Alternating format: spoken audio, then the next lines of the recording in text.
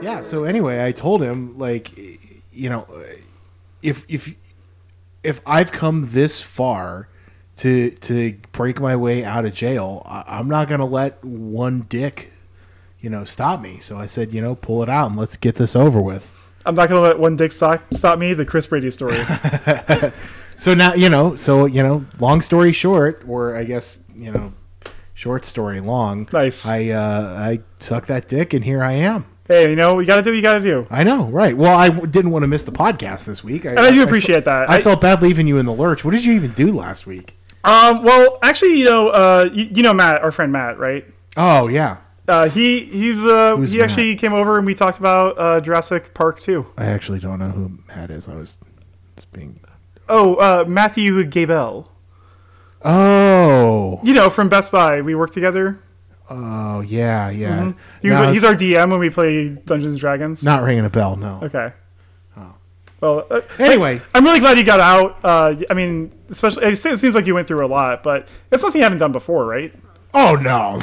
Come on, please. Are you kidding me? Yeah. Nothing. Yeah, right. I've broken out of countless jails and sucked countless dicks.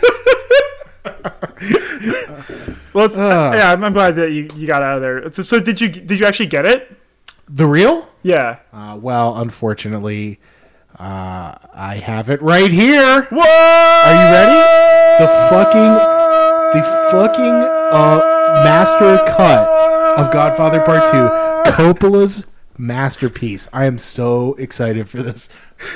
I'm just looking at the waveform. Oh my god, that looks horrible. It's awful. It's gonna be really fun to listen to. Devastating. So that's a good place to start. Yeah, right. Hey, everybody, didn't see you there. Chris is back. Yes. He made it out of jail with Coppola's masterpiece. I'm Dan Cernowski, once again joined by my co-host Chris Brady. This is Sequelize This, episode 15. Yeah, you believe that? We're already we're 15 deep. 15 deep. The Chris Brady story. Yeah, man, this has been a lot of fun. I hope everyone's been having fun listening to it. Yes. Shout out to the one person listening from Hong Kong. Is there really somebody listening from Hong Kong? Yeah. That's fucking awesome. I was looking at the analytics, and there's one person from Hong Kong listening. Awesome. So shout out to you. I appreciate it. That's when you look at the Dudecast analytics, people who you're listening who don't know, I do another podcast. Dan's been on many, many times as a guest called the 3 Dudecast. And we have, for a while, we had pretty consistent listenership in New Zealand and Canada. And Australia. We had someone in Australia too. But yeah, we had pretty consistent New Zealand and Canada listenership, which is really, really weird. Yeah. That they're just someone out there in New Zealand is out there. Hey man, that's the beauty of the internet. Is people can just find stuff. Yeah. Yeah, and I'm glad that you. Hopefully, you're still listening. It wasn't just a fluke thing. And I hope you keep enjoying this. So, shout out to you. I appreciate it. Yeah. But yeah, this is we're back for another week, and it looks like we can finally. I have it right here. We have the film reel, the legitimate. Yeah, the reel's right here. It's real for real. Oh shit! What's up? I don't have a reel-to-reel player to play that. Oh damn! I don't either. Is what I would say if I didn't bring this reel-to-reel player. You think I would leave you people in the lurch? Yeah, actually, I do think, because you did that last week too. I did. I kind of did. Right. Well, it wasn't my fault. I was trying to get this. Yeah. Okay. All right. Fair enough. And I got it. You did get it. Yeah. Sweet man. All right. Well, hang on. We're gonna go set this up. Let's we're gonna fire this up. Yeah. We're gonna go watch this. I guess real quick. I didn't expect him to actually get it, so I was totally unprepared. I guess we're actually talking about Godfather Part 3 this week. Yeah. You guys believe it? I don't believe it. So hang on. We're gonna go do that, and we'll be right back. Sure. You kind of feel like you need to bleach your eyeballs. And my butthole. Yeah, God. Okay, guys, we're really sorry about this, but yeah, we're not going to talk about Godfather Part 2 this week. No, we're not. We're definitely not going to talk about the reel of Marlon Brando throwing bananas naked at Francis Ford Coppola. Yeah, it's just awful. I mean, I was kind of impressed with his technique, though. Oh no! He's obviously a great banana thrower. Like weirdly good at it, right? Oh yeah, yeah. That's exactly why he got picked for Apocalypse Now. It makes sense, specifically because he's good at chucking bananas. Yeah, the nudity is just like an aside, right? But we can't. We can't talk about that. I would like to not to talk about it. Yeah, I don't even think it's a sequel. Right. At least I hope not. True. If it is a sequel, to what? And please never let me see it. Yeah. Oh, God. What? I guess. What do you want to talk about? Because oh, you know what? You didn't happen to watch ahead for next week, did you? Did you watch U.S. Marshals? Actually, I did watch it. Yeah. Oh, thank God. Okay. Yeah. Did you? I did. Yeah. Okay. I watched it in the car on the way back. Oh, that sounds really safe. Yeah, it was not. I lifted a car, in California, and how heavy was it? The only weight that went along with it was the weight of the murder that I committed stealing it. So. Hey, what? So you watched it, right? Yeah, I saw it. Yeah. Cool. All right. Well, hey, so I guess we'll table. I'm gonna try not to even think about that anymore. Like that was like a really weird. We'll table the Godfather Part 2 thing again. Sorry, everybody. And I guess we'll just we'll talk about U.S. Marshals. Sure. So yeah, this is a movie that I've seen probably a half dozen times. Okay. See, this is a movie that I've seen once before this. Oh, really? Okay. Because this is like the classic like TNT like weekday afternoon. Like there's just a random movie on, and this is one of the ones they show all the time. Yes. And so I've probably watched it on cable like a dozen times. Bunch, yeah. Yeah. Usually it came on after its predecessor, which was The Fugitive. Right, which is why this movie qualifies as a sequel. Right. Which itself is an offshoot of a 1960s crime drama TV show that ran for 4 seasons. Yeah. And I had to look this up, and I had to verify that this was actually correct, because this is what it says on Wikipedia, and it's true.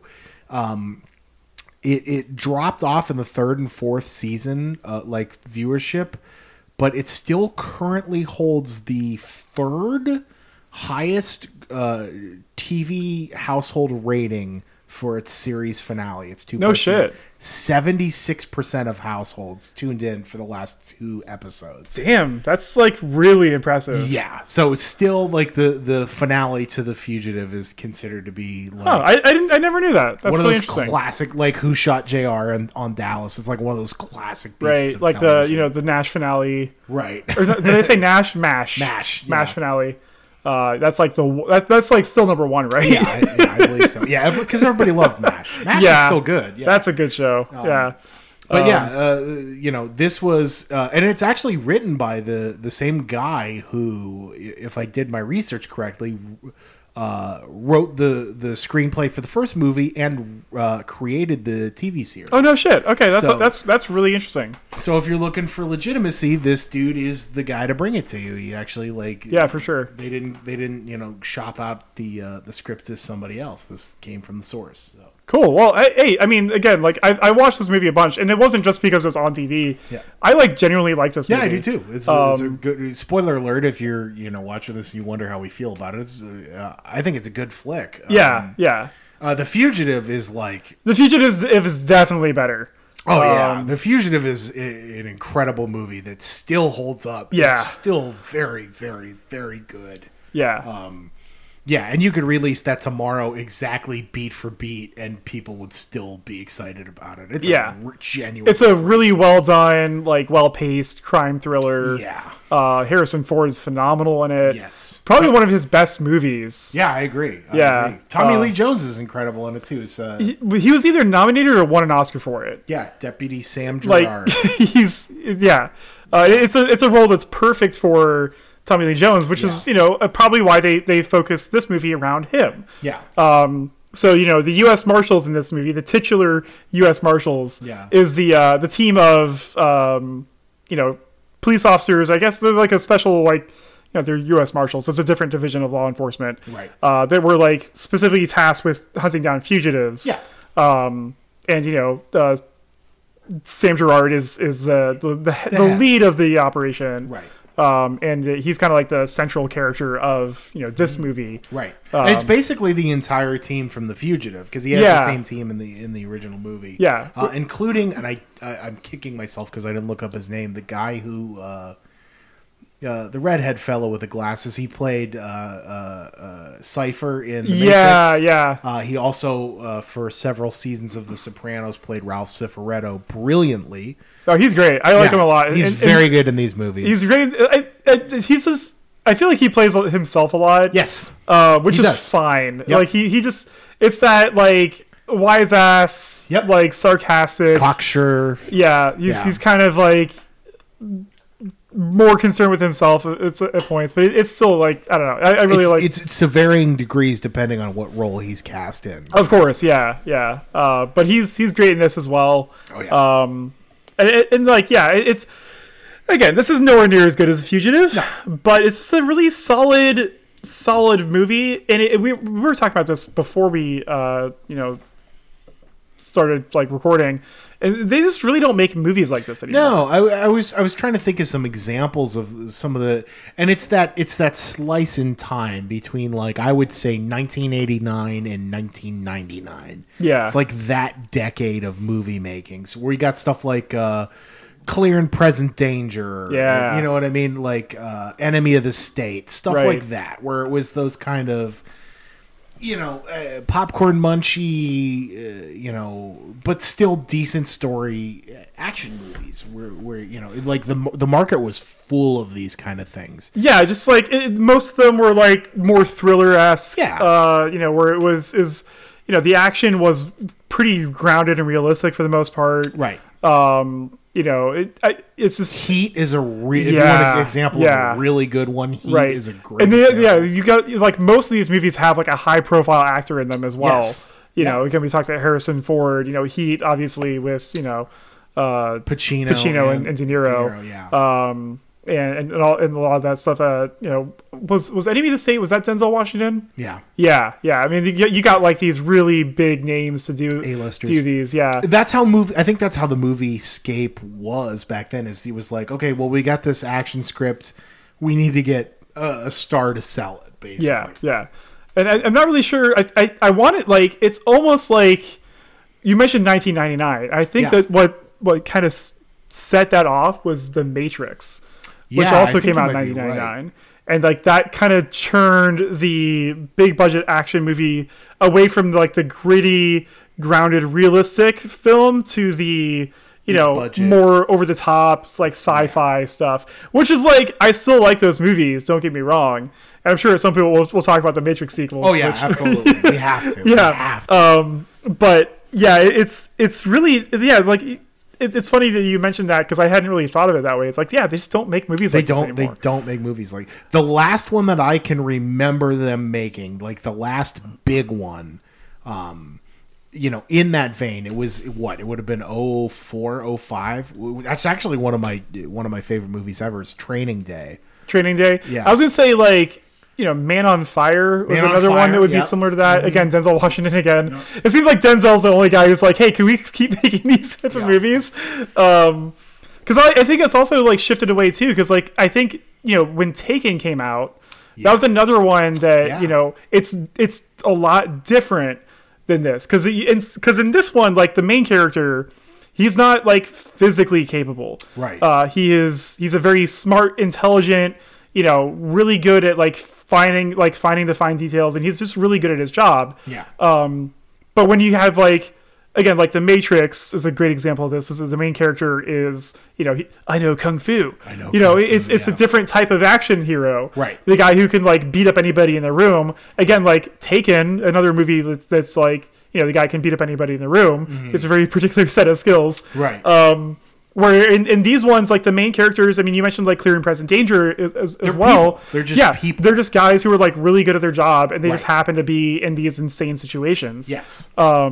And it's just a totally different way of making a movie. Mm. And now, every action hero is, and again, it's probably a direct response to those 80s action movies too, where you had Rambo, and we talked about Terminator, and all these the Predator, and all these big buff exactly muscle guys right just killing the shit out of everybody. Yeah, so it'll be interesting. I don't know if we'll see a resurgence in this type of movie anytime soon. I hope so, because I really like these kinds of movies. They're good, they're fun. Yep.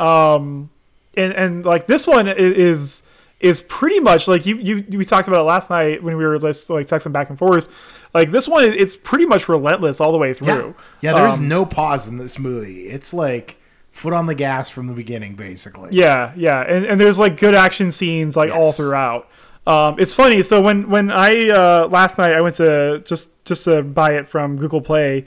When you search for a movie on Google Play, it'll show the Rotten Tomato score. Mm. And I was stunned at the score on this movie. Yeah. Considering how much I enjoyed this movie over the years, I kind of figured this was a relatively well-liked movie. Mm-hmm. But it had a 22%. That is insane. On Rotten Tomatoes. Now, I looked into this because Rotten Tomatoes, it's an aggregate, website. It's not always accurate to how good the actual movie is. Not. And I was looking at the reviews, and a lot of them, we're comparing it to the original, to the Fugitive, obviously. Yeah. I was okay, so I could see why, if you saw this one after the Fugitive, how you would think okay, this is definitely not, holds up to the original. Which again, I don't think it necessarily does either. Nobody does. Nobody does. But it's certainly not a bad movie. It's not a bad movie. A lot of them were ripping it for being a derivative action movie. Which is kind of feeds into what we're just talking about. That there were a lot of movies like this at the time. Mm-hmm. But I would argue that there's a lot of, in my opinion, because when rewatching it, I hadn't seen it for a couple of years, but rewatching it, there were a lot of scenes that stuck out to me that I remembered. Yeah. Even just the opening, when you have Sam Gerard in the chicken suit. Oh, that's so good. It's so good. Yeah. And then you get the plane crash, and there's so many scenes in this movie. Wesley Snipes swinging across the roof of the train. One thing that always that always stood out to me about this movie is when he's just sitting cross-legged on the train, on top of the train. It's so cool. It's just really cool. Cool. And it's just but the stuff that's there is just really good. It's good. Yeah, it's just really good. It's okay. And the thing is, you don't get to call one thing derivative and then not judge anything else based on that. The most popular things that are out now when you go see a movie in the theater, when you get to do that again, are big budget comic book movies. Oh yeah, that's what you get to see. Right. Now, I'd be remiss if I didn't bring up that those movies are insanely derivative. It's something that the Marvel movies especially had kind of, and that's a big criticism that's laid against those. Yeah. I remember when Doctor Strange came out, it was this is just Iron Man but with magic. Yeah. And it definitely, and that's it's a fair criticism against that movie for sure. But they got a little bit better at breaking from that formula as well. I mean, Black Panther, for example, is probably one of the more unique takes on the the origin story of a comic book character in a movie that I've seen. So they've definitely gotten better at that. Sure. But yeah, they're definitely derivative. Does that make them bad movies? No, I don't think so at all. It is funny to see, again, it's probably just a shift in, because this came out in 1998, I think. So 5 years after the original. Yeah. So I think it's just a shift in how people think about that sort of thing, and also too I feel maybe if it came out a little bit earlier in the decade, then you might not have had that blowback for that type of criticism. Yeah. Because again, by this point there were a lot of other movies that probably did this better, but honestly, I don't know why this one has always like I've always remembered this movie. Yeah. And I don't know what it is about it. Maybe just because I saw it on cable a lot. But I just always like this movie. Yeah, I get it. Yeah. No, I like it too. I think, like you said, it was like it's one of those like TBS Turner Network kind of like all day action movie block things where they would put shit on when you were a kid and you'd just sit there and watch movies all day. Yeah, it was great. But so like basically again, like you said, like Sam Gerard, he's the head of this U.S. Marshals task force about finding fugitives. And just like the first one, you get a guy who's kind of set up from the beginning. Right. What I do like what this movie does, I think maybe a little bit better than the original, is you're questioning for most of the movie, yes, whether or not the fugitive is guilty or not. Correct. Which is really good. Which is, I think they do that pretty well. The only problem is that like once you find out who the villain actually is, it's handled kind of sloppily. Yeah, it's a little late. Yeah, but not only it's like late is fine. It's just like the way they reveal it. It's kind of it feels like it kind of comes out of nowhere. Yeah. And then yeah, so I guess we'll talk about that. We'll get there. I think I'm willing to forgive that twist because they try to set up a little earlier that it's the guy, like the upper guy. Do you know what I mean? Right. Like they try and set that up, so I'm willing to forgive that a little bit more. You know what? They fucking watch the movie if they're listening to this shit. Yeah, Robert Downey Jr. is the bad guy. They set it up like where he gets assigned to this thing, as an add-on from the. I was going to say from the federales, but that's not right. Yeah, because so like the guy that is the fugitive, he's related to this murder of these federal agents, and it's like highly classified. So like the guys who are in charge, they want to have somebody on the inside to like kind of keep an eye on the investigation and see how it's going. So they bring in I can't even remember the guy's name, but the character's name. Robert Downey Jr. It's Robert Downey Jr., yeah. And shout out, I said this to you when you were watching it last night. Shout out to coked out Robert Downey Jr. in this movie. Yeah. He's very obviously fucked up. This is young, Robert Downey Jr. And like, I think Robert Downey Jr. is perfect for this role too. Oh, yeah. It's just that like smarmy, sarcastic, like arrogant. He's perfect for it. Like he really is. Yeah. Mm-hmm. But yeah, it's high on cocaine, cocksure. Yeah, just exactly who you want in this one. But he's actually really good in it. And yeah, he's the bad guy. But when you get that reveal when he shoots the one agent, it just feels like it kind of comes out of nowhere. Yeah, it's very, very like. Which they're trying to shock you. They're trying to be like, oh shit, right? And I did have that moment. Like like I said, it's fine for me. Like I'm willing to forgive it.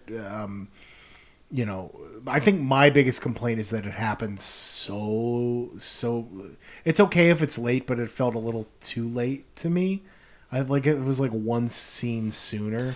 Yeah, and they kind of imply the. How he's connected with the fugitive earlier when like he's getting chased through the swamp. Yeah. Which is just like that's a really fun scene as well. Yes. Because you kind of get the impression that Robert Downey Jr.'s character knew this fugitive, from before. Turns out he was a former Marine who was like basically hired by is it the FBI or is it the CIA? I can't remember. Or is it just is it a little bit it's a little bit like it's foggy. It's like NSA, FBI, something. NSA probably. It's probably NSA, yeah. But they hire him basically to be like an undercover agent to like find out secrets from other foreign governments and stuff like that and be like a liaison for that sort of thing. But he finds out like he goes there to do a job and it goes south, so he has to like kill some people in self-defense.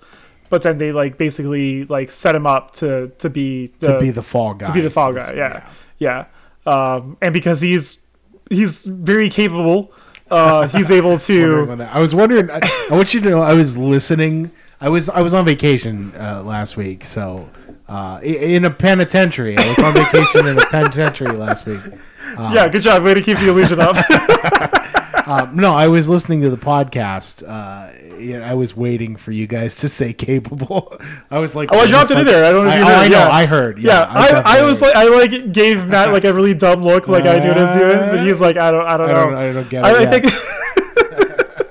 Yeah, but yeah, he's he's very capable. He's able to like get out of that situation. Yeah.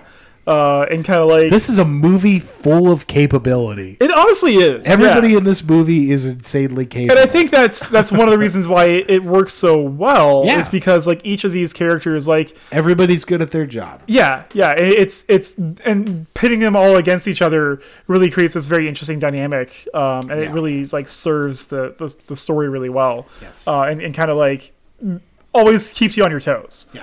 Which is exactly what you need for this type of movie. I agree. Yeah. Which is why I think it works so well. But yeah, he's the fall guy for this crime, and so you have a scene where they're like chasing him through the swamp, and Robert Downey Jr.'s character like he basically says something to him about how he's not going to get away, right? And the fugitive like basically is like I think he recognized him or something like that about it, and like because I guess that Robert Downey Jr.'s character obviously knew this guy was set up, right? So yeah, but it's just they kind of like drip feed you this information throughout the movie. Yeah, and it kind of does a good job of doing that throughout it, so you never really know the whole story until that's fully revealed. Which, right. Again, it's just just good. I think it's good filmmaking. I agree. That's something that today would be like fucking spoon fed to you. Like, you know what I mean? Like they would make it so easy to guess the twist. I think maybe that's why I'm okay with it the way it is, because I'm so used to the bullshit now where it's like, is it going to be? Have you seen Mission Impossible Fallout? No. Okay. The twist in that movie is so fucking obvious from the beginning that it's embarrassing that they even call it a twist. Yeah. If you've seen the trailer, you will probably guess the twist in that movie. Gotcha. And it's a similar thing where like, one of the agents that is assigned to the team by somebody else is actually the bad guy. And the whole time he's trying to undermine them.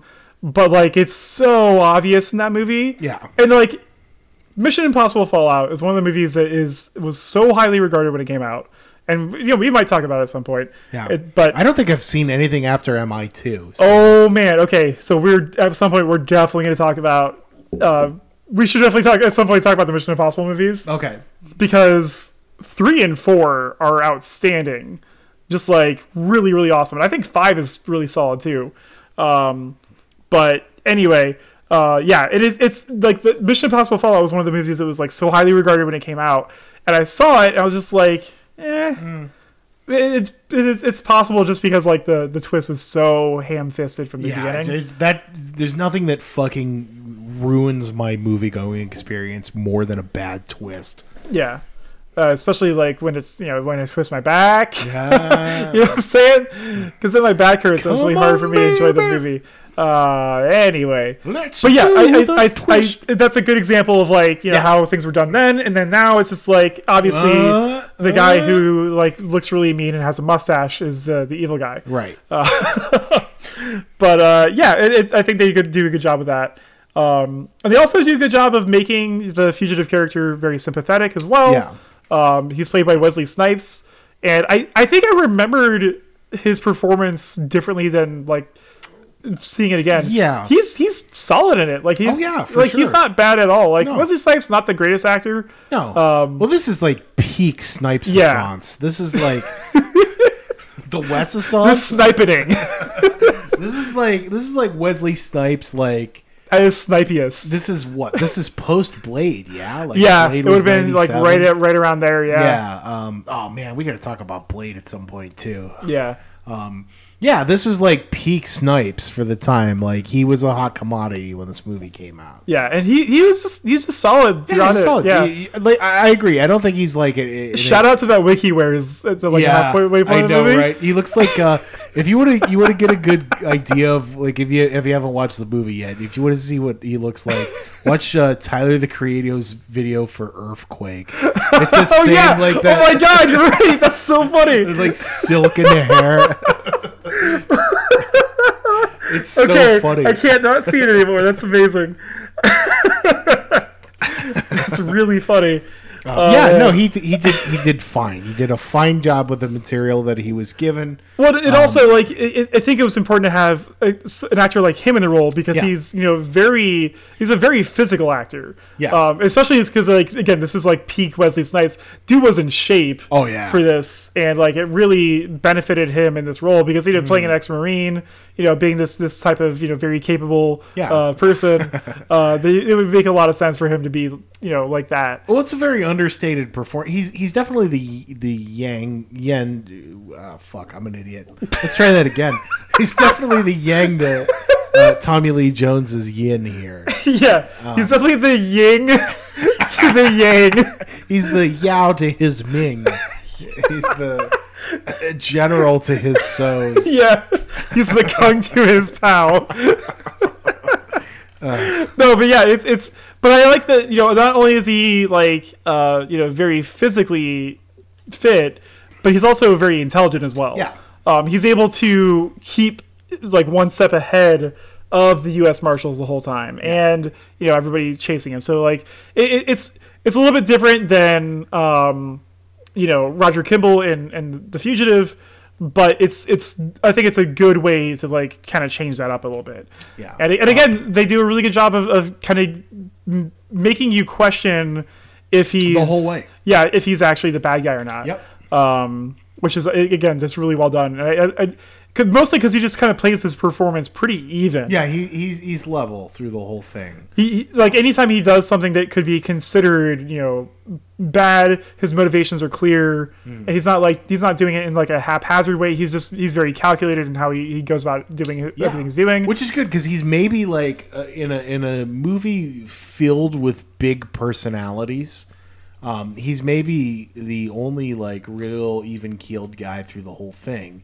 Yeah, like the entire Marshall team, they're kind of like I guess it's sort of like Aliens-esque, where it's the wisecracking. You know what I mean? But this is like an example of how to do it right. Right. It feels very natural, and obviously I think it helps that this was the same group from the first movie. Yes. Having that rapport with everybody, right. It felt very natural. The way they're like, busting each other's chops, and credit to the actors. They did a very, especially stuff like that. It can sound so fucking cheesy and hokey. Right. See Aliens. It doesn't here. It feels like natural conversation. Like they're actually, you know what I mean. They're actually coworkers. Like they're working with each other for a long time. Yeah. I think one of the funniest things about that is like, so I mentioned it a little bit earlier. One of the most impressive like set pieces in this entire movie is the plane crash. Yes. I guess we'll just talk about that right now. Sure. In a movie filled with great set pieces, this one might be the best. Yeah. So in the Fugitive, one of the biggest moments in that movie was the bus crash. Right. How like the Fugitive was actually able to escape in the first place. Right. Because that was like a really well done like practical thing. This one just cranks that up a huge notch. Oh yeah. It's like instead of doing a bus crash, we're doing a plane crash. Right. So after. What's the guy's name again? The Fugitive in this one? Oh shit! God, we're bad at podcasting. Yeah, but whatever. But after he gets caught and he's being transferred to New York. Mark Sheridan. Yeah. To stand trial. He's on this plane. They're flying him there, and there's another guy on the plane who recognizes him. And he, like the whole time, it's like you have the U.S. Marshals who are trying to catch this fugitive. You have Mark Sheridan, who's running from not just the U.S. Marshals but also the Chinese government. Yeah, because the Chinese government were the ones that were trading secrets with the U.S. government, and that's how this whole thing got started and went south. So you have the Chinese government hunting down Mark Sheridan and anybody else who is a squeaky wheel to kind of keep this stuff hidden. Right. And so you have somebody from somebody from China on the plane, recognizes Mark Sheridan, and he this is one of the more suspend your disbelief. Right. He goes to the bathroom on the plane, and hidden in the toilet paper roll is a James Bond-esque pen gun. Yeah, it's like a little 22 caliber Dillinger kind of thing. Yeah. So he gets it out and he gets it ready. So when he goes back to his seat, he goes to shoot Sheridan. But this whole time Sheridan's gotten his cuffs undone because he hid the eyeglasses thing. Yeah, which is the stem of your eyeglasses that hooks it over your ear. Yeah, earlier when he was being interrogated by the police, he got one of them to his glasses fell on the table or whatever, and he did something to steal the glasses real quick and then break the stem off, so he could use it to break the cuffs out later. Which very strange about that is okay, so how do they not see that was on his person? Yeah. And also, why would you what benefit would it be to break out of your cuffs when you're already on the plane? Yeah. Filled with people, but whatever. It works out because once he's uncuffed, he can see this guy coming, and when he goes to shoot him, he's able to disrupt a shot, and he blows one of the windows out in the plane, which is actually that's a really good shot. I mean, again, you got to suspend your disbelief. Yeah. This is totally. That's not what happens when a tiny hole goes into an airplane. Right. But it just rips a huge hole out of the airplane because all the air is getting sucked out, and you get 3 guys who just get sucked out of the airplane, sucked out completely, which is just way over the top, but also just really awesome. It looks great. It's great. It looks great. Yeah. And you get this. I think my favorite part of this scene are when it cuts to the pilots and they're holy shit. Yeah, right. Yeah, my favorite thing is that he talks to them like they're actually airplane passengers and not just fucking. Oh yeah. That's kind of funny. It's all right, all passengers. No, right. you're there. You don't have to fucking tell them anything. Right. He's holy shit. Yeah, me too. And because the debris from the explosion gets sucked into the turbine for the engine. Right, they lose 2 engines. Yeah, and it's going down for real. Sorry, I hate myself sometimes. But it's going down for real, and so they have to find somewhere to crash land this airplane, and they find a stretch of road to do it on. But it's not long enough. And when they're landing, they start hitting the power. Yeah, knocks the wings off. The telephone poles, and it knocks the wings off. It's everything that could go wrong does. Right. And it's spectacular. It's. I don't really know how they did it if it was with miniatures or not, or if they actually built the whole plane or whatever. But oh god, that was just all stuttering right there. I'm sure there was some CGI there, but it looks great. It looks pretty really good, practical for the most part.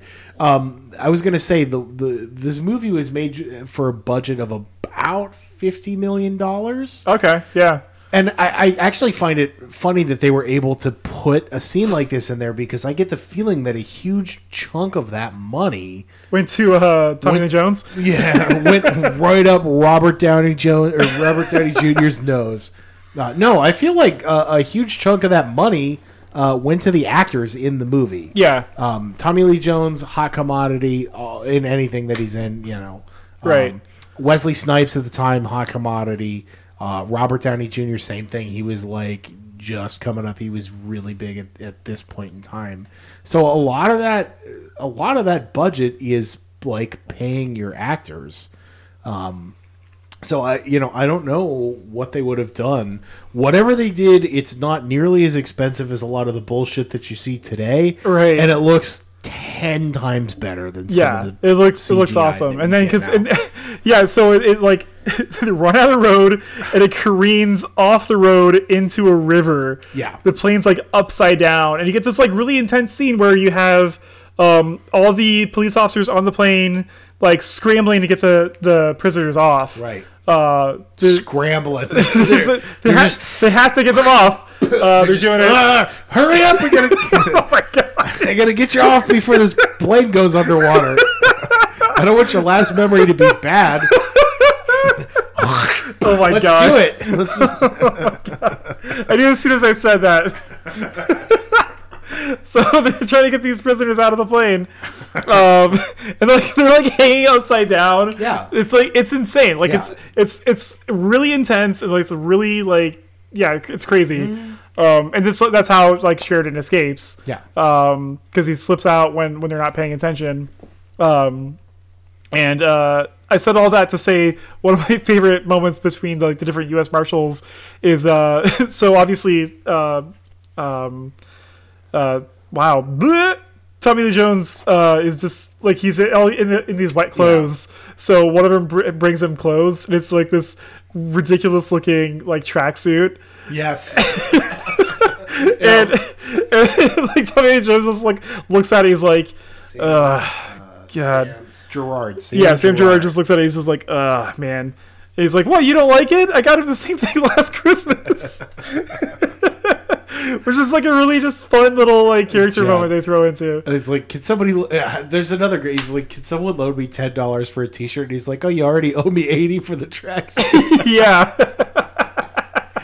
Good. That's what I mean. It's like very, very natural, right? Kind of like right. Jabbing at each other dialogue, and it works really, really well in this movie. Yeah. But yeah, this is where they determine that they have a fugitive, and we get the just like in the original movie, we get that build up scene, like camera like pans up, the music like, builds. Okay, perimeter, yeah. Which is funny because Sam Gerard's supposed to be on, like he's doing this one last thing, and then he's basically been told he has to go on vacation after that. Right. Which is a classic movie trope. Right. We're going to make a list of all the tropes we discover on this podcast. But yeah, classic movie trope of the cop that's being forced to take a vacation because he's too hooked on the job. But yeah, so it's like this great scene of like the local sheriff of like, oh man, I love this. Yeah, it's so good. Yeah, the sheriff is like, we should set up a perimeter for like 4 or 6 miles, and Tommy Lee Jones is like leaned up against the car. And he goes 15. It's like he just everything this guy says he just corrects. Yeah, he's clearly way outside of his element. Like right. Yeah, it's way over his head. Because it's like this crash happens like in this small podunk town, you know, in between, like because it's in between Chicago and New York. Yeah. So the swamps of Illinois? Pennsylvania. Sure. Whatever. I don't know. Didn't really go into it, but yeah, it's this really great scene where this local cop is just like way out of his depth. And he's like, so what would you do? And he's like, all right. He like takes the map. He's like, so we're gonna go here. Yeah, right. And it's this great like shut down every highway from here. I want roadblocks up. I want every waterway shut down. It's great. Yeah, it's just a really great moment.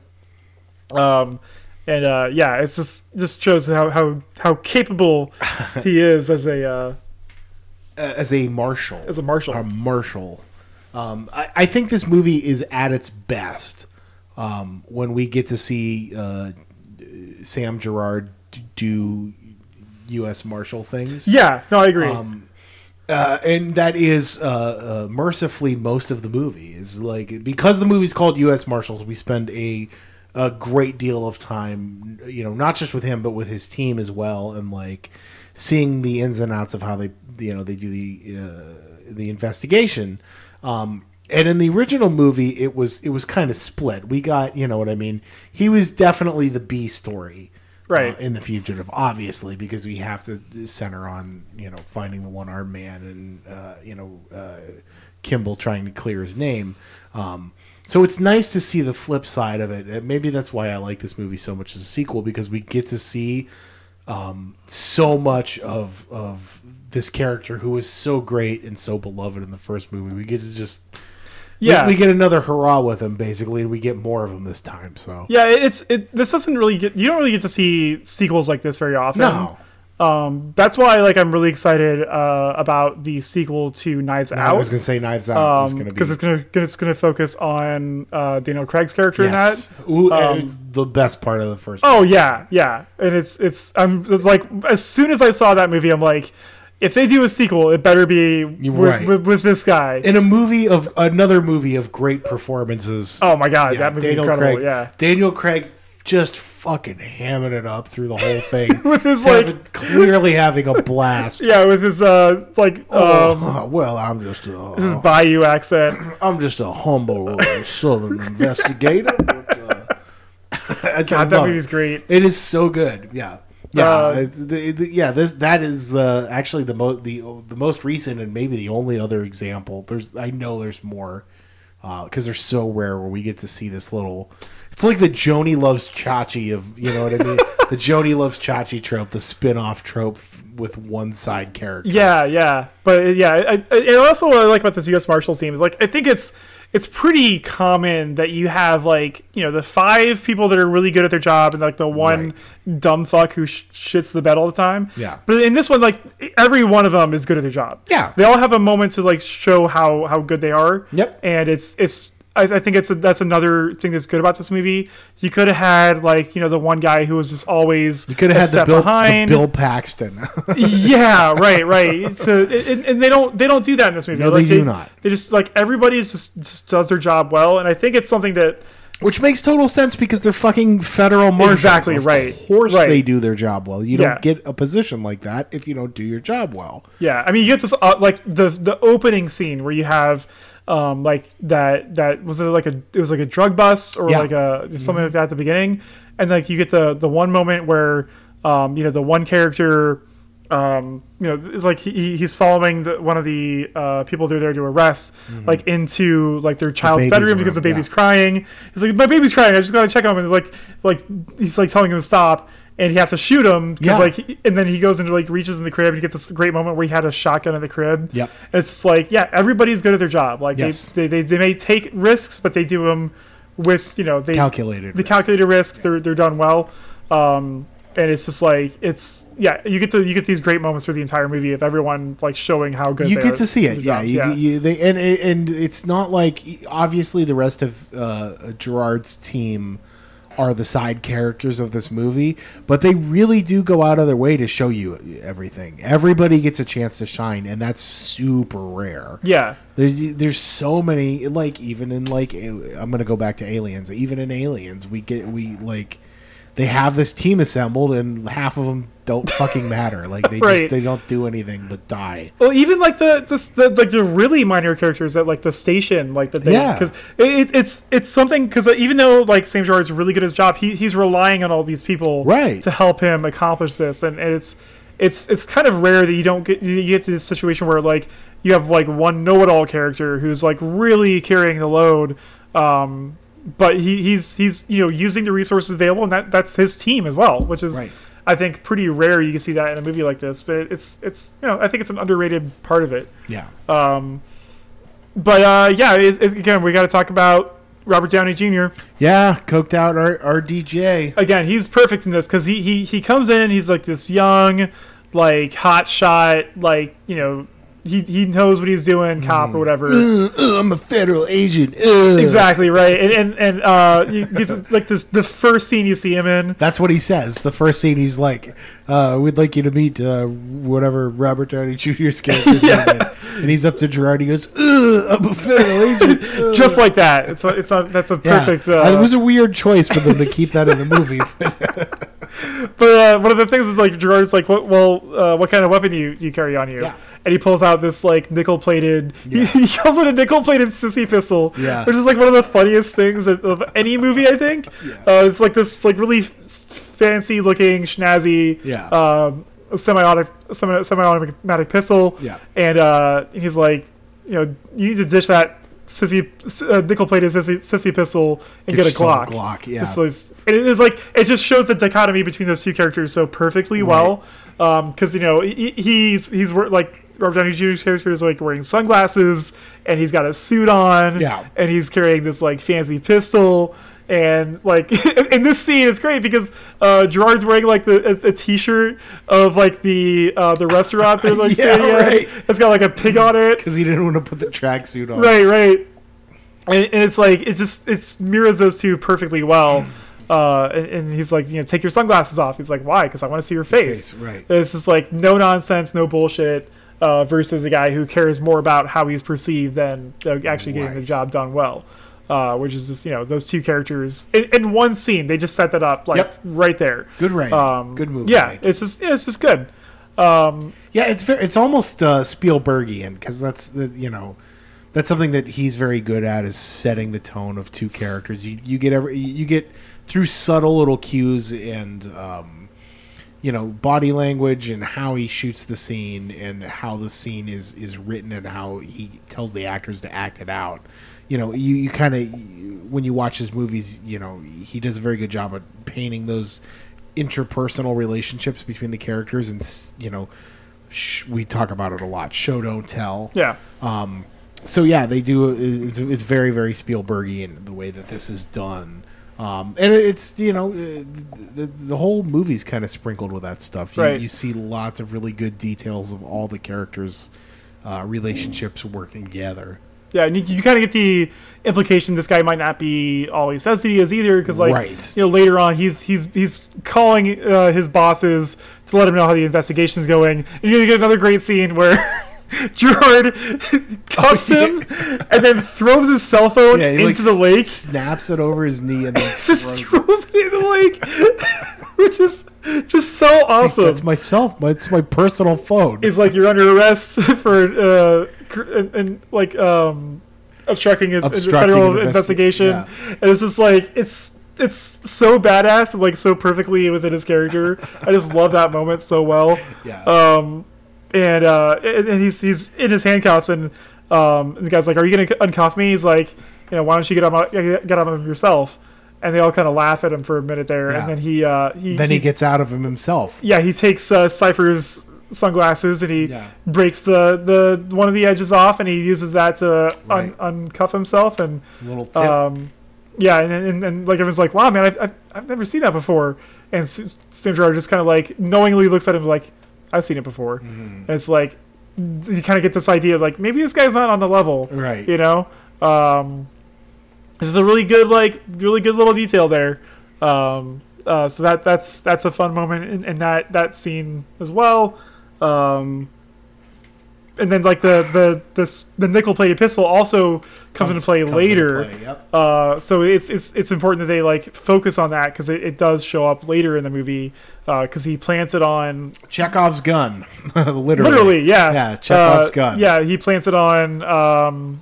Why can't I remember the fugitive name again? Mark. Yeah, Mark Sheridan. He plants it on Sheridan later to set him up later on, which is again just well done. Just like introduce it in the first act, shows up in the third act. It's well done. Tropes can be just great if they're done correctly, and this movie's got a couple of them that are. Well, it's one of those things where it rewards the audience for paying attention. Yes, it's stuff like this. It's just kind of like sprinkle it throughout. Like it's again, they don't beat you over the head with it, but if you pay attention, you know what you're looking for, then you can find it, and I think it's good.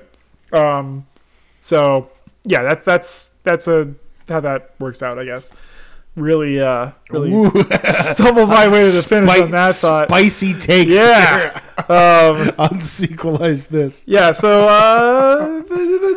what other things you want to talk about? Well, I suppose we should talk about. We got into it a little bit, but I suppose one of the big things we should talk about is the set pieces that we get to see through this. Yes. Yeah. There are so many unique and varying set pieces, which is strange because it's a movie that takes place largely either out in the wilderness or in a city.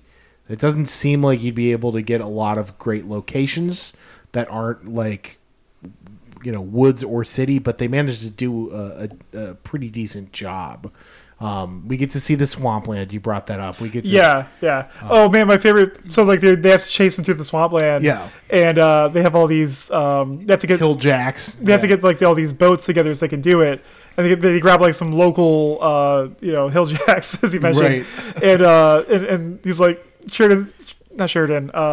God, I'm getting all confused. Gerard's like, so who knows the swamp better than anybody else? And they all raise their hand, obviously. And he, like, what does he say? He's like, who's the most inbred, ugly, shit kicking son of a bitch here? Yeah.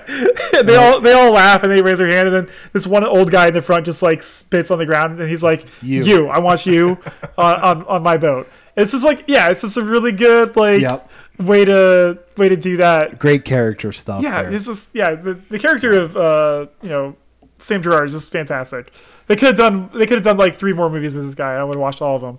Yeah, I agree. Yeah, he's a great character to kind of build a story around. And like again, if you like this movie or you like The Fugitive and you like his character in those, watch No Country for Old Men. Oh yeah, because it's almost like a continuation of his character from these movies. I love that movie because he's very much the same. And like Tommy Lee Jones, he kind of plays that same character. And everything. In Men in Black, he's very similar as well. Mm-hmm. But like it's like. But people pay to see that. Oh yeah, he's really really good at it. And he makes it very entertaining to watch. Yeah, he's very very convincing. It's like it's kind of like you have these actors that kind of get typecast in different roles, and it's in some cases it's not as earned, but this is just like it just fits. It fits. Yeah. He's very good at these kind of roles. Right. If you were to like close your eyes and if someone was to describe this character to you, you'd be like, oh, that's got to be like Tommy Lee Jones, right? Right. Yeah. It's perfect. It's really funny. His birthday wasn't that long ago, and somebody because I follow like IMDb and like Rotten Tomatoes on Facebook, and they posted like a picture of him when he was younger, and like, oh man, I don't think I've ever seen him young. I know, right? Because he's old and everything. Yeah. I think the first time I saw him was in the. Which we're gonna work through the Batman movies backwards. So the next one, the next one when we do watch it, when we watch Batman and Robin, we're gonna get to see him as Two-Face, which is great. He's got 2 faces. He's got 2 faces, 2 of them. 2 of them. Funny thing about Two-Face, 2 of them. But yeah, so I mean, you there's a couple. I guess we should go in order instead of just jumping straight to the swamp. We get the opening New York City scene. Where we see Wesley basically get busted at the beginning. Oh yeah, that's crazy. The car crash. We get it like right away because he's working as a tow truck driver. Yeah, and like you get this asshole on his cell phone. He's like arguing with his boss about something. Yep. And not paying attention to the road. Another great movie trope. He's like smoking a cigar. Yep. And like cigar falls out of his mouth into his lap, and he's like driving in the opposite direction. Yeah. Lebowski-esque. Yeah, kind of. Yeah. And it's like that's how Sheridan gets busted because he gets in this car accident. And they find his gun. And like this leads to like them investigating him and stuff like that. Yeah. Which is just like that shittiest luck on top of the shittiest luck. Well, I mean, he is a black guy in New York City, so it's not really that surprising that they probably put that gun there. Oh my god! I mean, if you're a tow truck driver in New York City, you got to carry a gun. You got to carry it. You have to. If you're a tow truck driver fucking anywhere, you got to carry a gun. Right? Come on. But yeah, so we get and then that's you get the standard. But like it's crazy because like the you get this because he's towing a car. You get the tow truck flips over the car. Like it's anytime you see a tow truck towing a car flip over, it looks awesome in every movie every single time. Yeah, it was great. Like it gets insanely out of hand very quickly. But that's like the first 3 minutes. Like it doesn't. Right. They don't edge you off the gas at all. But we're in New York, so we get the standard New York City, and then we get the question room. You gotta have somebody being questioned in movies like this. You gotta see the interrogation room. Yeah. And then we get to see like the crazy plane crash scene. That's a great set piece. Oh my god, yeah. Not just the interior of the plane, but like immediately outside, like through the water. And then we get the swamp. and like it's these big diverse landscapes. At one point there, like towards the end of the movie, there's a big shootout that takes place in the graveyard. Oh my god. And like again, like there's two set pieces that all of these are taking place in, and we're getting all these unique locations within those. It's either wilderness or city. Yeah, one or two, and they're somehow finding these new locations to make it work. That graveyard scene is really, really fantastic. Yeah, I was sitting there watching. I'm like, man, there needs to be more movies with shootouts in graveyards. Yeah, because there's just something about the using a headstone as cover, and then like the way that graveyards are laid out and stuff. You played Max Payne 3, right? Oh yeah, that has a really great graveyard shootout. Yep. And it's like, yeah, that's good. It's underutilized. Yeah, it just works. It just works. Yeah, no, that scene is very, very good. Yeah, it's very, because like they set it up so well, because you have the moment of like quiet before all the craziness starts. Yes. And like in the background, there's a funeral going on, and you get to hear like the eulogy and stuff, and it's just like obviously very somber, like setting it up. You get this kind of like calm before the storm, tension building up. The whole scene from start to finish is like 12 to 15 minutes long. Yeah, it takes a while, but it's they let it it's good that way. Very Tarantino-esque. They let it breathe a little bit. Yeah.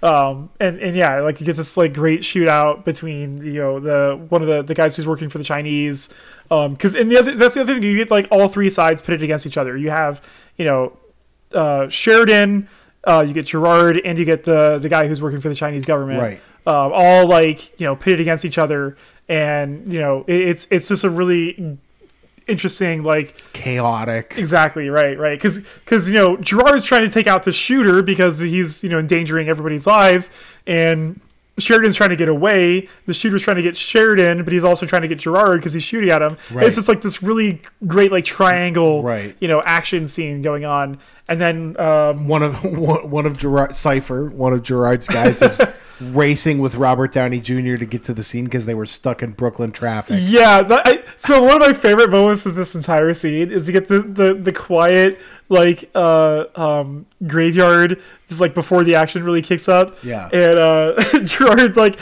radios into Robert Downey Jr. and Cypher, and he's like, I'm just gonna keep calling him Cypher. Yeah, it's Ralph Cifaretto, Yeah, he radios and he's like, "Hey, where you guys at?" It's like he's like trying to be like, he's like, "Hey, where you guys at?" And like it switches to him, and like the middle of the traffic is like in so Brooklyn. Loud.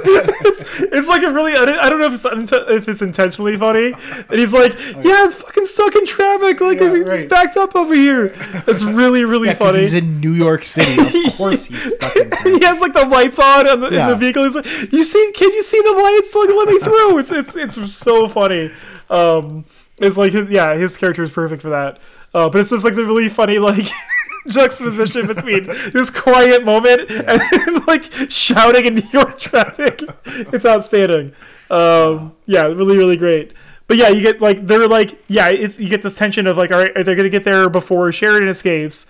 And like they do, but Sheridan just like drives his car head on, T-bones him and flips it over, and then is able to escape that way. So it's like the whole scene from the beginning to the end, because like Sheridan's there because he's trying to track down the guy who set him up, right? Is also there, and you get this like this really intense moment where he's like trying to get the information out of him, interrogating him that way, and it's just like it's a long scene, and it's one of those where it's like kind of like reminiscent of the shootout scene in Heat, which is like another long, breathy, super intense, concentrated action scene. Maybe like one of the best in cinema history. Like definitely one of the best.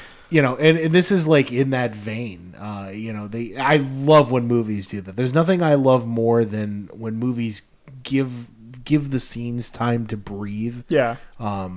And if you were ever going to pick a scene in your movie to let breathe, I think this is the one that you have to pick. Yeah, so they made a very good choice here to kind of stretch this out and let us watch these characters as the whole situation is developing, you know. Yeah, because again, it's important for I think it's important for every character in the scene. Yeah, they each have like their own stakes riding on it, which is just really well done. Yeah. And then they eventually catch the shooter, and then the Sheridan is able to escape.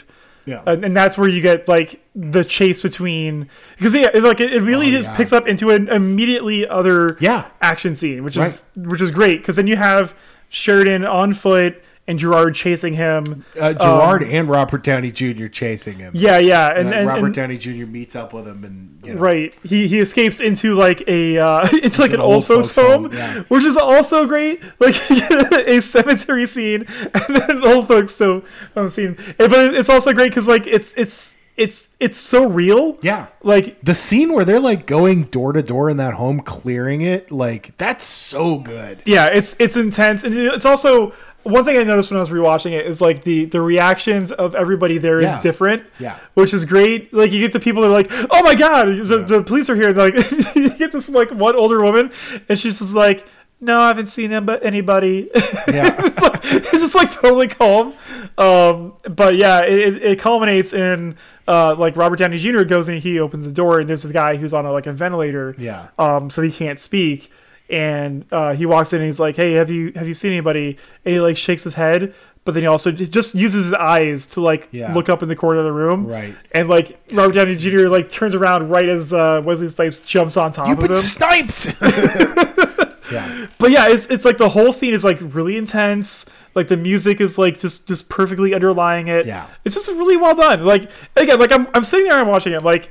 How do more people not like this movie? Like it's genuinely, there's genuine tension there. Like when because the camera follows those two from the moment they enter that floor. Yeah, the camera's like really tight on them. Really tight on them. They're tucked in the hallway. There's a great shot of like Robert Downey Jr. is trying to go ahead, and Sam Gerard catches him and grabs him and pulls him back. Yeah, and then they both get positioned behind the door, and he goes, "Okay, now." Yeah. You know what I mean? Like they're recomposing themselves, like wait for your backup, and then they go room by room and clear it, and the camera's right there under them the whole time, and it's just like it feels real. It's genuine tension.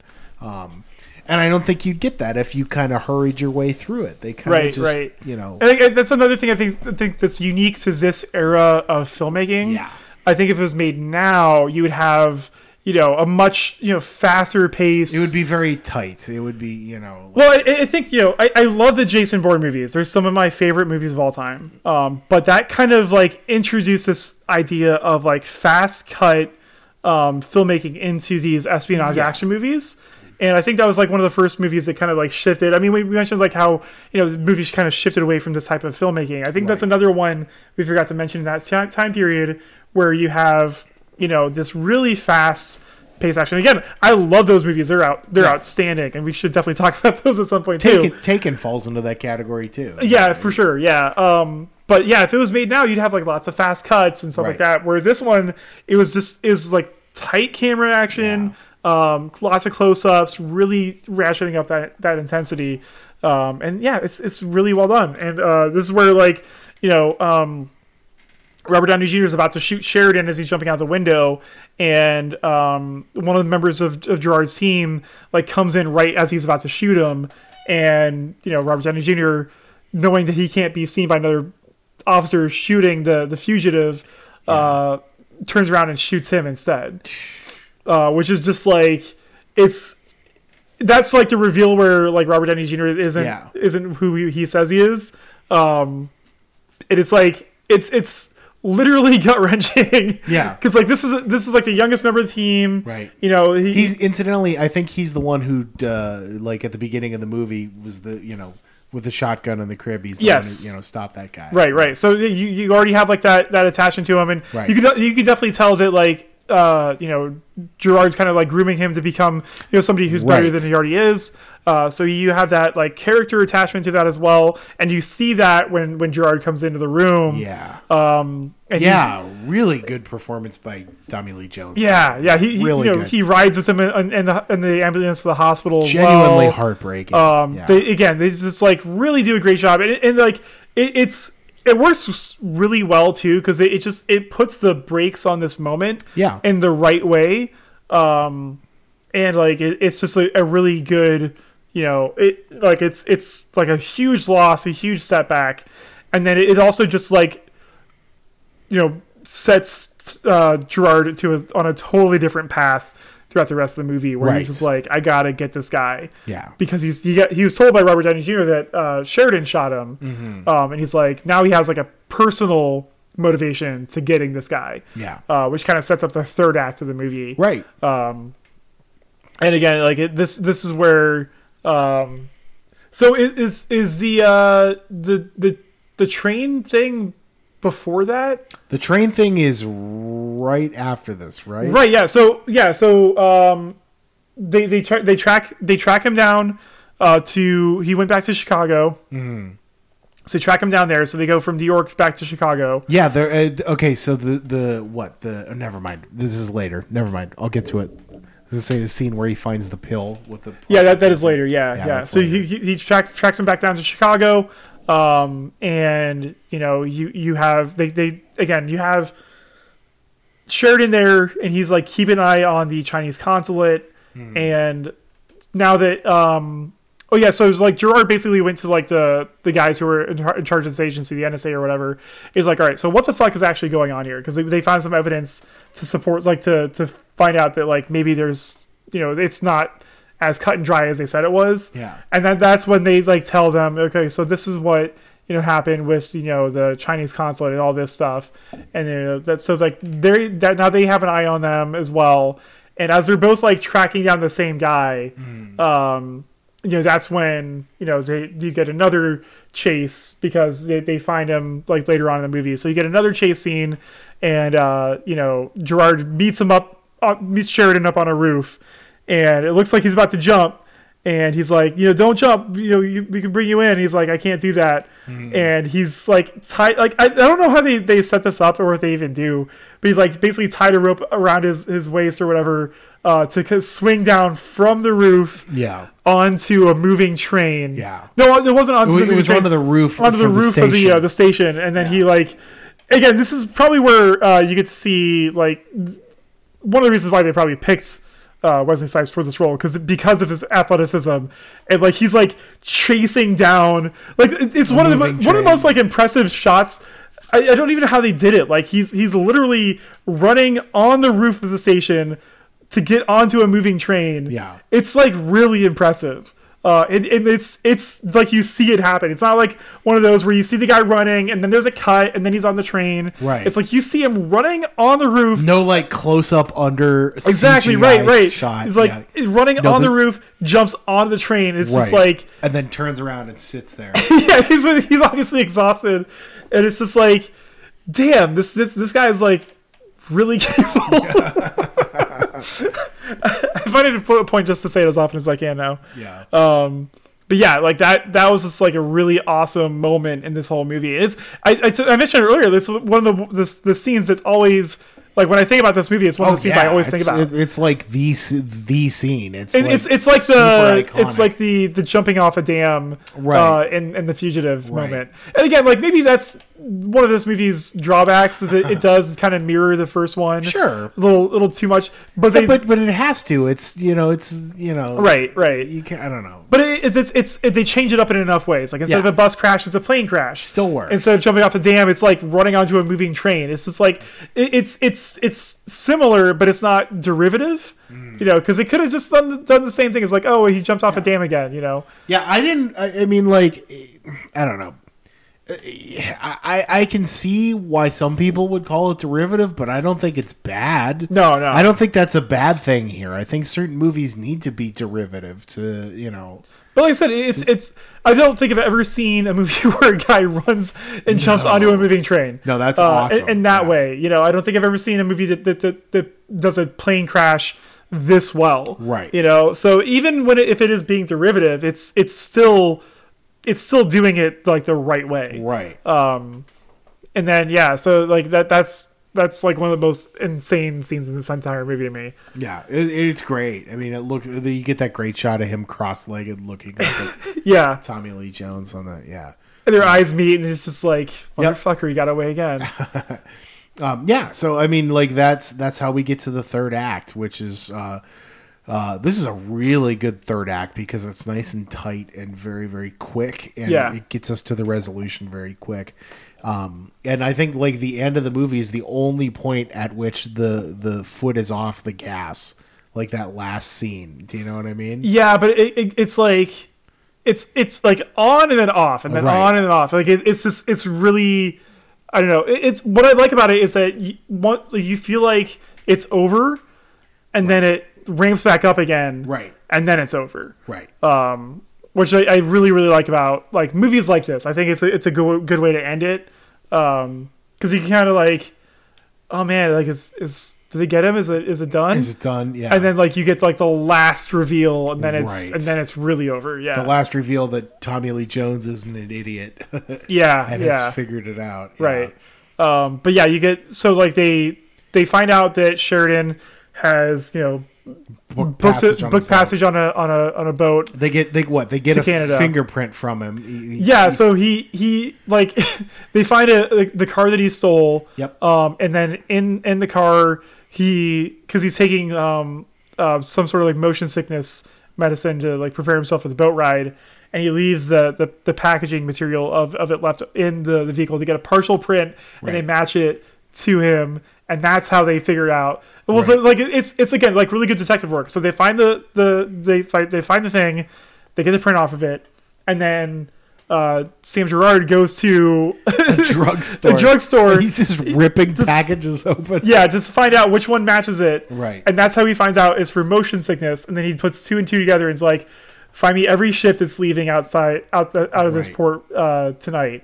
And then they're like, how many have passengers on them? It's like, it's just good detective work. And they kind of find this conclusion. He's like, give me a helicopter to go there. Right. And in the scope of the movie, that's really good script writing. Yeah. That's really, really good script writing to put that together and go, aha.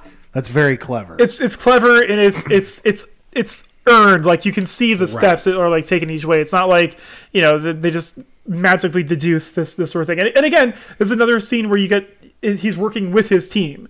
Like he doesn't arrive to it all on his own. Mm-hmm. He's using the resources available to him to kind of figure out what's going on. Right. Which is again just really to this movie's credit.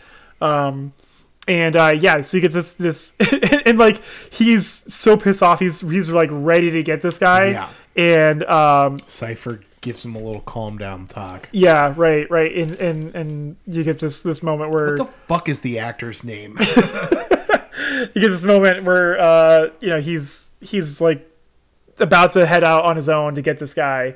And I can't remember the reasoning behind like why no one else can join him on this. But he's going out alone. He doesn't want anybody to. Yeah, right. He someone's like, yeah, I'll go with you. He's like, no, I'm going to do this on my own.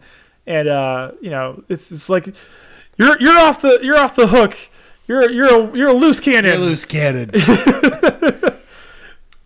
Joseph Peter Pantoliano.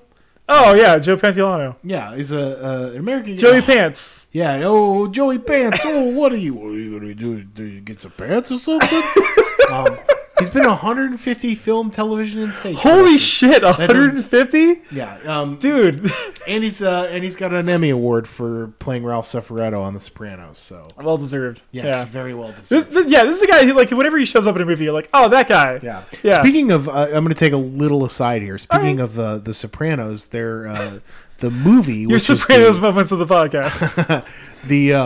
There's a movie that is going to be a prequel to The Sopranos.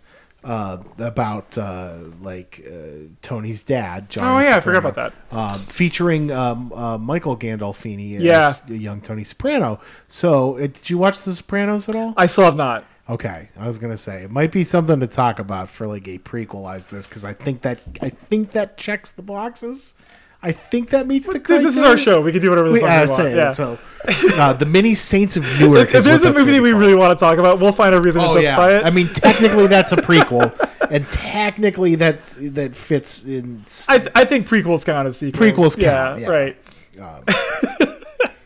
But yeah, so Joey Pants tries to talk him out of it. Joey Pants, and he's like, "No, I'm going to do it." And then, one of my favorite moments in the entire movie, He goes and gets on the helicopter. He opens the door, and Robert Downey Jr. is there. And he's going to kill him. Yeah. Going to kill him. Yeah, which is just like so funny to me. Yeah. But also perfect. Yeah. It's like I feel like that's the right way to address that. Yeah. Going to kill him. Come on. Yeah. And yeah, it's so they go there and they go to the boat and they track him down, and then you get this like because it's a freighter. It's a freighter. It's a cargo freighter. It's a cargo freighter. But it just has like a couple passengers spots on there. And then they find him there, and they get another like quick chase scene, and they fall into this like vat of sand or whatever. It looked like grain. It was a grain. It was grain. Yeah. And you have this like fist fight in this grain vat, and they're fighting over a gun. And I think my favorite moment of this is you have all the boat workers. Yeah, they're gathered around watching these two. Which is exactly what would happen. What would happen, right? Exactly what would happen, right. Yeah. And they're like pointing at him like, oh man, holy shit, what's going on down there? That's exactly what would happen. I love that moment so much because it's so real and it's so perfect. And yeah, they're like fighting, and you get this crazy moment where Gerard gets the upper hand, and he's like just shoving Sheridan's face into the grain to kind of like smother him. And like you get this like moment of realization, like, holy shit, this is what I'm like. I can't believe I'm actually doing this. And he like backs off for a moment, and then Sheridan wakes back up and like goes to grab the gun. And then Robert Downey Jr. shoots him like 3 times. Well, it's important here because we're shown earlier in the movie that he doesn't outright want to kill anybody. Do you know what I mean? Right. Yeah, it's a continuing theme because like they're setting this guy up. Sheridan, we're talking about. Yeah. They're setting him up as like a ruthless, cold-blooded killer the entire movie. But when he has the opportunity to very clearly kill Tommy Lee Jones, he doesn't. He like shoots him in the shoulder, right? Right. Yeah, because he in the swamp chase. When they corner Robert Downey Jr., he's like holding him hostage basically as like a human shield, and he takes Robert Downey Jr.'s gun and he shoots Tommy Lee Jones. And like when he's in the hospital recovering from that, like the director of the U.S. Marshals like asked him like, why do you like, or he basically like points out the fact that like, well, if he wanted me dead, he would have shot me in the head. Shot me, yeah. Because this is an ex-Marine. Like if this is the guy who he even goes as far as says this is the guy who he doesn't miss. Yeah. So he clearly shot him in the vest to keep him alive. Yeah. But yeah, you come up to this part of the movie where Wesley Snipes basically has the upper hand on him, and there's this pause. Like he doesn't want to shoot anybody. He doesn't want to hurt anybody. Yeah. Oh yeah, that's right. Because he's just holding the gun on Gerard. Yeah. And then we see Robert Downey Jr. with the fucking handgun shot of the century, just from like 3 balconies up. I was going to mention looking at the like again. I don't shoot guns almost ever. It's an impressive shot. But like the way he holds the gun in this movie it's not the way that you should. No. From what I know about how you should fire a gun. No. Especially a handgun. Like he's like one arm straight ahead from like a mile away. Yeah. Bang. Bang. No. Yeah. Tommy Lee Jones incidentally does hold a gun correctly in this movie. Right. But Robert Downey Jr. just kind of like, fuck you, motherfucker. Later scene, it's like even worse. Yeah. But yeah, and so yeah, you get this, and then like it's immediately quiet, and like you see this like crazy look on Robert Downey Jr.'s face, like super intense. Yeah. Like they didn't even have to get him to act for that. He was just coked out of his mind. Oh man. It's a good thing he got better, and it is a good thing. Good on him. But yeah, he was fucking high as shit. And then they apprehend him, and they're in the hospital because he's recovering from his gun wound. Gerard kind of sets Robert Downey Jr. up. Yeah. Which is like again this like really great scene. This is where he like you see him put all the pieces together because like. In the evidence bag is a gun that looks very similar to the one that Robert Downey Jr. is using in the first part of the movie, with the serial number filed off. And then again, like it's good script writing too, because they go the extra step to be like, oh man, I noticed you switched to the Glock. You took my advice. He's like, oh yeah, Glock 45, just like you. Yeah. You see he's like holding the gun, and it has clearly the serial number has been filed off, and just to make sure that nobody traces back to him. But it's obviously the same gun as what he was using before. It's pretty hard to it's a nickel-plated sissy pistol. Exactly right. It stands out. Yeah. He like puts the pieces together there, and he kind of sets them up. He's like, I'm gonna go grab a coffee. You want any? And he goes down to get the coffee, and this is the window of opportunity that Robert Downey Jr. needs to finish off the job, basically. Right. He tells the one other police officer who's guarding the door to go to file this in evidence to get him out of there. And you also see in the scene, like when he's like I saw you switch the Glock, and I see it. And he takes the gun, and you see him switch the magazine out and give it back to him. Which is like, how does Robert Downey Jr. not notice that? I know. Like, he takes the magazine out, swaps it out. Like, how would you not be paying attention to that? Anyway, but whatever. Yeah, it was whatever. It's movies. It's movies. It's movies. Fuck you, it's movies. It's movies. Fuck you, it's movies. Fuck you, it's movies. So he tells the one cop to go off and file some evidence, and he goes in the room, and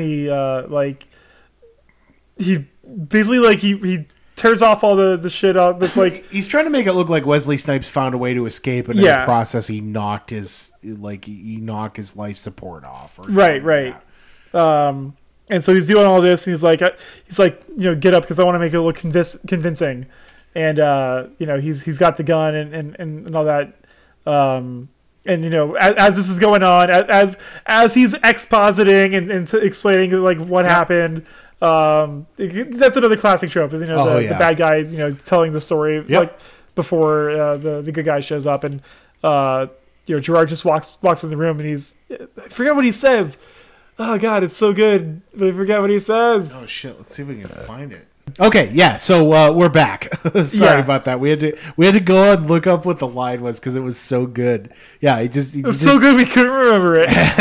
He just walks in the room and goes, "What are you doing?" Yeah, it's just a perfect delivery on it too.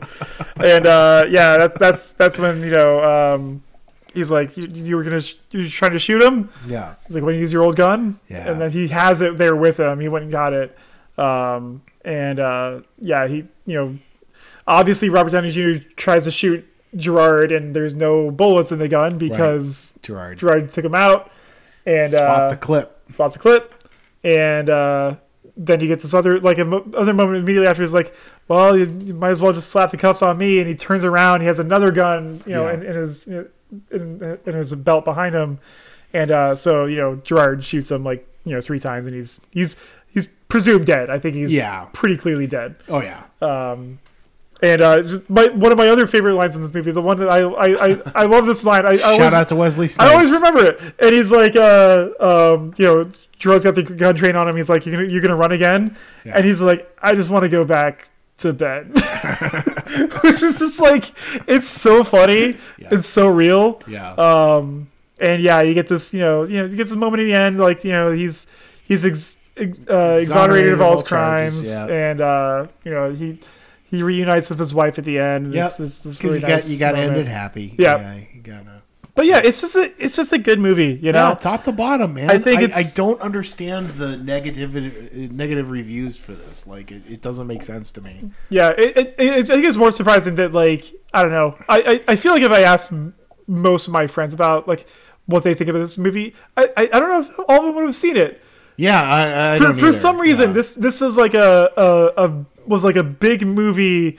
Yeah. For like my middle school years or whatever. It's like, because it was always on TV. It did like just okay in the theater. Yeah. From what I read, like, it wasn't that, but it's like, I don't know, man. It's not a bad movie at all. Again, I distinctly remember watching this on TV several times because it was always on. Right. But it's always entertaining. Like, you just turn it on no matter. It's a good flick. I think it's one of the things why this movie does so well on TV is because like every part of this movie has like something going on in it. Right. So no matter where you come in on it, like there's going to be a really intense scene that shows up. So yeah, but I definitely recommend it, man. Like, watch The Fugitive for sure. Like, if you've never seen The Fugitive, absolutely watch that movie. Yeah. But like, watch it several times because that movie does not get old. It's so good. Yeah. But like, check this one out. It's solid. It's just a really good, kind of turn your brain off a little bit. I would say it stands on its own. It's completely separate. You know what? From this I would movie. agree because they don't even really talk about the first one at all either. Yeah, and they don't address any of it. They set the characters up like on their own at the beginning of the movie too. It's really good. I didn't even think about that. I was thinking about it the whole time, like relating it back, but. Other than the Chicago connection, there's like very little that ties this movie to the original. Yeah, I mean, it's really just the characters. But they don't address it at all, which is to its credit, I think. I think so too. It gets to stand on its own. Right. Do you need to see this movie? Probably not, but I mean, I think you should. I think it's pretty good. I don't think it's phenomenal. I mean, it's not like Sideways or Crash level. It's not an Academy Award winning movie like those. I would rather watch this movie 5 times in a row all day, chained to an armchair, than have to sit through one viewing of Sideways. Oh yeah, or make me watch Crash again. Ugh.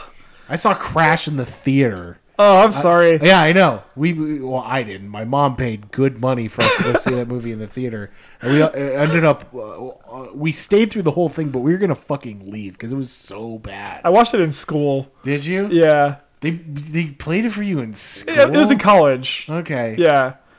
That was an example of like good. No, it was I forget what class it was, but it was like an example of like racial tension and stuff like that, which is what that movie's all about. Oh, you don't say. Like racial dynamics and that sort of thing. It's like, obviously the teacher was like, yeah, it's a really great movie. Like, right? I'm just sitting there like, oh man, not really. It's like so heavy-handed. Yeah, seriously, I would sooner watch this movie over and over again on repeat with my eyeballs forced open like I'm in a Clockwork Orange. You wouldn't even need to for this movie because it's just like, entertaining. Yeah, like you don't even need to do that. Can I just sit here and watch it? Yeah, exactly. It's just a good. I think it's just a fun movie to watch. Yeah. But yeah, I don't know if there's anything else we want to talk about in this movie. No, I think we basically action movies tend to go quicker, but this one actually had a little more than some of the other ones because I think you and I were both kind of on the same page with this flick. Is like, I'm actually really amazed that it has negative reviews. Right, I was shocked when I saw that. Yeah, especially like audience level. Like, critics. I don't give a fuck about critics. Are fucking stupid. We suck. Yeah, we're the only good critics. We're the only good. If you're going to take one critic or 2 critics' advice, you should, it's ours. Yeah, listen to this podcast and take our advice. But yeah, I think the audience, for the most part, when it comes to stuff like this, tends to be a little bit more on the button. But I'm really surprised that they didn't get the same level that we're giving it. Because I think it's a really good flick. And I definitely think it's worth watching. I agree 100%. It's just a really good movie. But I think that's everything I gotta say about it for now. Shit. This is another episode of Sequelize This. Yeah. Next week, we're gonna try to like expunge the memory of what we did see today. Oh God. Hopefully. No, and then talk about Godfather Part 2. Yeah. I don't know if I can really like see Francis Ford Coppola the same way again, or Marlon Brando for that matter. Yeah, I've seen his banana while he's throwing bananas. Nice. I don't know. Oh my God, it's so weird. So weird. So it really was very weird. It was gross. Should I go back to Coppola's mansion and try and steal the other reel? Maybe I got the wrong reel. You definitely got the wrong. You definitely got the wrong reel for sure. I don't know if you have to go that far though. I appreciate the extra effort you went for this show. Sure, I'll suck another dick and break out. I know you will. I know you will suck another dick. That much I do know. But what I also know is if we don't watch The Godfather Part 2 next week, after that, we're going to talk about Too Fast, Too Furious. Too Fast. Too Fast. Too Furious. Which is, one of the worst titles ever. Yeah, it's so bad. And I love the Fast and Furious movies. Featuring the Ludacris track that dropped along with it. Oh, hell yeah. I'm genuinely excited for this one. So you've seen it already, right? Oh yeah. Okay. I saw it in the theater. Yeah. Oh man, it's and a packed movie theater. Remember those? We'll talk about this. I think it's a good bad movie. I agree. I wholeheartedly. It's very entertaining, but we'll definitely talk about it. But yeah, so we'll talk about Godfather Part 2 next week. After that, we'll talk about Too Fast, Too Furious. Yeah. And then we'll be getting close to Spooktober. Yes. I think I want to do all horror movies in Spooktober. Yeah, we got to do some spooky horror movies. I want to do that for October. That'll be fun. But until then, this has been another episode of Sequelize This. I've been Dan. I've been Chris. This has been Sequelize This. I just said that twice. I realized that as I was saying it. I hope you all have a very good week. I love every single one of you, except for you, Geraldo. Yeah, fuck you, Geraldo.